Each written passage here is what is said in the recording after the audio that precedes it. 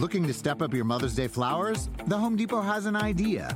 Let Mom's Green Thumb do some digging with colorful flowers, pots, and premium soils to bring out the most in her patios, walkways, and gardens. Right now, get Vigoro potting soil just $8.97 for strong, healthy, vibrant plants, indoors and outside. Shop our wide selection online and pick up your order in-store and give Mom the gift of a beautiful garden. Get Vigoro potting soil just $8.97 at the Home Depot. How doers get more done. See homedepot.com/delivery for details. You like to watch new stuff, right? Well, go to Hulu and see what's new, because Hulu has new stuff all the time.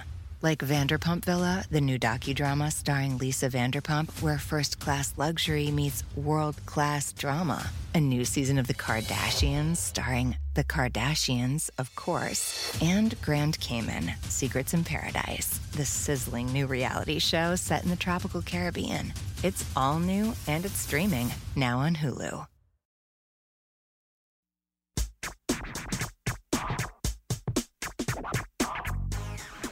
Grammar Girl here, I'm Mignon Fogarty, and this week I have a rundown of the words of the year and a meaty middle about how you can become a better writer in 2017. And now let's get on to the words of the year. Online dictionaries aren't just convenient. They give the people who run the dictionary sites a view into the zeitgeist in a way that was never possible when people looked up words in physical books. Lexicographers see data about what visitors are looking up, and naming words of the year based on search spikes or overall increases in search volume for particular words has become a tradition. This year, it's pretty clear that political news and events were driving searches. Merriam-Webster's word of the year for 2016 was surreal, which the lexicographers had spiked after the terror attack in Brussels in March, again in July related to a coup attempt in Turkey and a terror attack in Nice, and finally again in November after the U.S. presidential election. Their definition of surreal is, quote, marked by the intense, irrational reality of a dream, unquote. Highlighting the influence of U.S. politics, other top Merriam-Webster searches in 2016 were bigly, which is a word but a rarely used word, deplorable, and feckless, which Mike Pence used in a vice presidential debate. Dictionary.com also cited search spikes caused by global political events as the reason for choosing its word of the year, xenophobia, which their dictionary defines as, quote, fear or hatred of foreigners, people from different cultures, or strangers, unquote. They report they saw a 938% increase in lookups for the word xenophobia the day after the UK voted to leave the European Union, and a smaller spike immediately after the US presidential election.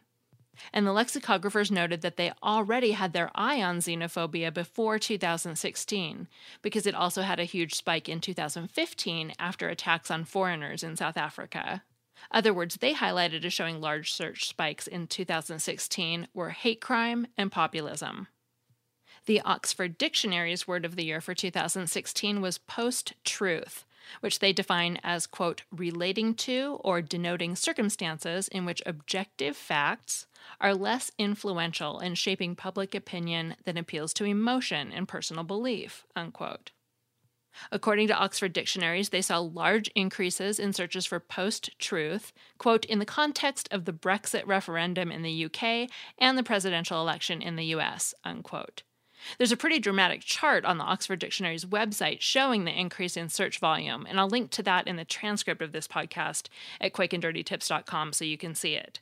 Some of the other Oxford Dictionary candidates included political terms such as Brexiteer, alt-right, and woke, and non-political words such as chatbot, and one of my favorites that you may remember me talking about in previous years, adulting. Collins Dictionary chose Brexit as its word of the year for 2016. They first saw people using Brexit in 2013, but saw a 3,400% increase in searches in 2016. Now, I'm sure Math Dude would tell you that if you start from a small number, as you would for a new word, a 3,400% increase may not be that big in raw numbers, but we'll give them the benefit of the doubt that the search volume made it a worthy choice. Other candidates on the Collins list included Trumpism, mic drop, snowflake generation, Uberization, referring to the ride-hailing company Uber and their business model, and JOMO, which means the joy of missing out and is presumably a reaction to FOMO, which is the fear of missing out.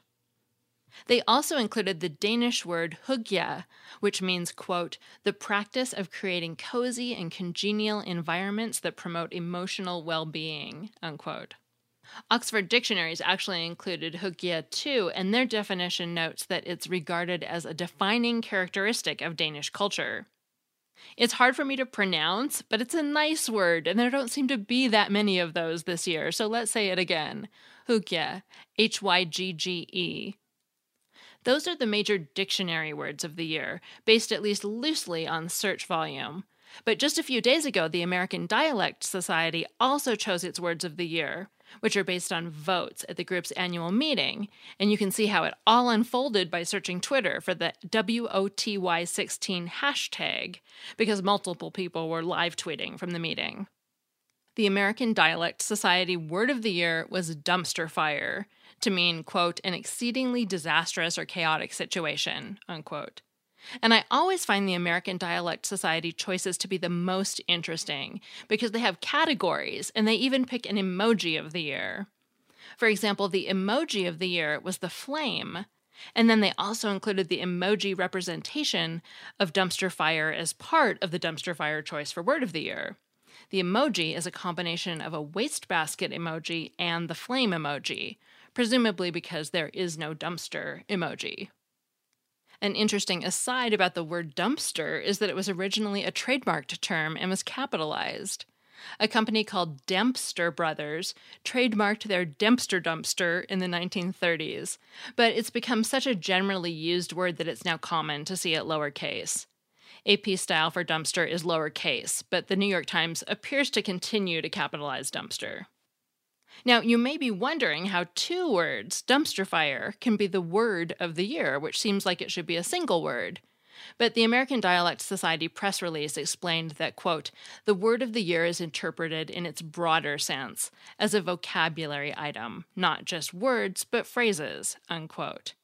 And I presume that the Collins Dictionary used the same rationale for snowflake generation and mic drop.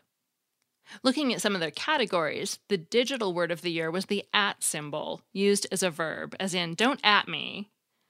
Woke was their slang word of the year, and gaslight was their most useful word of the year. And I've actually been meaning to write about the verb gaslight for a couple of months because I kept seeing it on Twitter and could not figure out where it came from, and it turns out the story's really interesting.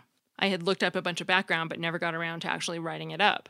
So gaslighting is a form of psychological manipulation where an abuser makes people doubt their sanity by denying that something that happened really happened. For example, a boyfriend might promise to pick up his girlfriend from work, not show up, and then swear that he never made the promise and that she's the ditzy one. The gaslighter will do things like this over and over with such brazen confidence that the girlfriend really does start to wonder if it's her. But why would this be called gaslighting? It turns out it comes from a 1944 Ingrid Bergman movie called Gaslight, which was based on a popular play called Angel Street when it ran on Broadway, in which a manipulative husband who has murdered their wealthy upstairs neighbor causes the gas lamps in the house to dim while he's repeatedly searching for the missing woman's jewels. And then he tries to convince his wife that it isn't happening, that she isn't seeing the lamps dim before her very eyes, and that she's going insane. So that was our wonderful year in words, according to lexicographers and linguists, and all of you who search for words in online dictionaries. I'm going to try to take a deep breath and focus on hygge. And now on to tips for becoming a better writer. New Year's resolutions aren't always easy to keep. When you try to change a personal habit, it can be hard to stay motivated. But what if instead you resolved to make yourself a better student or employee by improving your writing skills? It's a positive goal, and you can achieve it without drastic changes to your daily life. To get started on this resolution, here are 4 tips. First, find a peer editing buddy. You may have a friend who has the same major as you, works in the same department, or just has a similar interest in improving his or her writing. Reading each other's work can help you both in a variety of ways. First, it's always beneficial to have an extra set of eyes on your work to catch mistakes, both large and small. Even the greatest writers need editors. Second, knowing you're going to get your friends' input should be motivation to get your first draft done earlier and to work a little harder on it. It's like having a workout buddy. You can help keep each other accountable. Second, read a style guide. Yes, this may seem kind of boring, but devoting the short amount of time it will take to read a time-tested guide will pay off. Garner's Modern English Usage, for example, has more than 900 pages that cover almost every topic you can imagine. If that seems too daunting, you could try one of the thinnest of tomes, My Grammar Girl's 101 Misused Words You'll Never Confuse Again. It covers only the most common errors, and at 1 tip a day, you'd be through it by tax time. Popular books can also be informative as well as entertaining. Woe Is I, The Elephants of Style, and Grammar Girl's Quick and Dirty Tips for Better Writing all mix humor with writing advice. In addition, if you're in a profession that involves writing in a certain style for academic or professional purposes, say AP style for journalists, Chicago style for book writers, or APA style for social scientists, you may want to add those style guides to your reading list. Put a book on your nightstand or an ebook or audiobook on your phone and go through one book entry or one page each day. It takes almost no time at all. Third, write for fun. No, seriously, there are people who love to write, but many people only do it when they have to. When the only practice you get at a skill is when you're under deadline pressure, you may not be doing your best work or enjoying it. So think about something you might actually want to write. Maybe you have a hobby you could blog about, or you enjoy writing online reviews of places you visited. Even if it's for no one's eyes except yours, that's okay. The point is just to get the words flowing. The act of writing for pleasure is different from writing for a school assignment or for work, but it's still something you can use to improve your skills and feel more comfortable with the process. If you're stumped as to what topics you'd like to write about for fun, try using a writing prompt. And there's a link to a big list of places to get writing prompts on the transcript of this segment at quickanddirtytips.com. Finally, identify a specific area of your writing you'd like to improve. Then challenge yourself to find as many improvements in that area as possible and put a post-it note on your computer or desk to remind yourself of the goal. Say you tend to be unnecessarily wordy. Once you've written a first draft, challenge yourself to go through and reduce your overall word count by 5% by streamlining your language. Or if you tend to repeat certain phrases or words, challenge yourself to replace each repeated use with a different variation. A thesaurus can be your best friend for exercises such as these, but just don't go overboard subbing in words that are too out of the ordinary. If you implement even a couple of these 4 suggestions, you can be almost assured that your writing will improve with just a few minutes of extra effort each week. That segment was written by Laura Wegman, who's a contributing writer for Varsity Tutors, a live learning platform that connects students with personalized instruction to accelerate academic achievement. And I'm Mignon Fogarty, better known as Grammar Girl. The ebook version of my book, The Grammar Devotional, is on sale right now for just $2.99, and it's written in a tip-a-day format, so it'd be a great book to load on your phone so you can read a little bit here and there when you have spare moments, like we just talked about. That's all. Thanks for listening.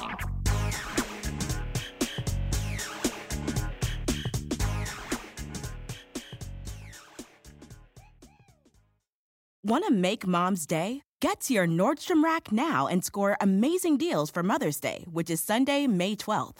Find tons of gifts from only $30 at Nordstrom Rack. Fragrance, jewelry, luxury bags, activewear, beauty, and more. Save on Kate Spade New York, Stuart Weitzman, and Ted Baker London. Great brands, great prices. So shop your Nordstrom Rack store today and treat Mom to the good stuff from just $30. If a friend asks how you're doing, and you say, I'm okay. When the truth is, I don't want my problems to burden anyone.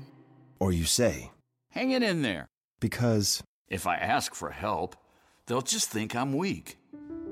Then this is your sign to call, text, or chat 988 for free, confidential support. Anytime. You don't have to hide how you feel.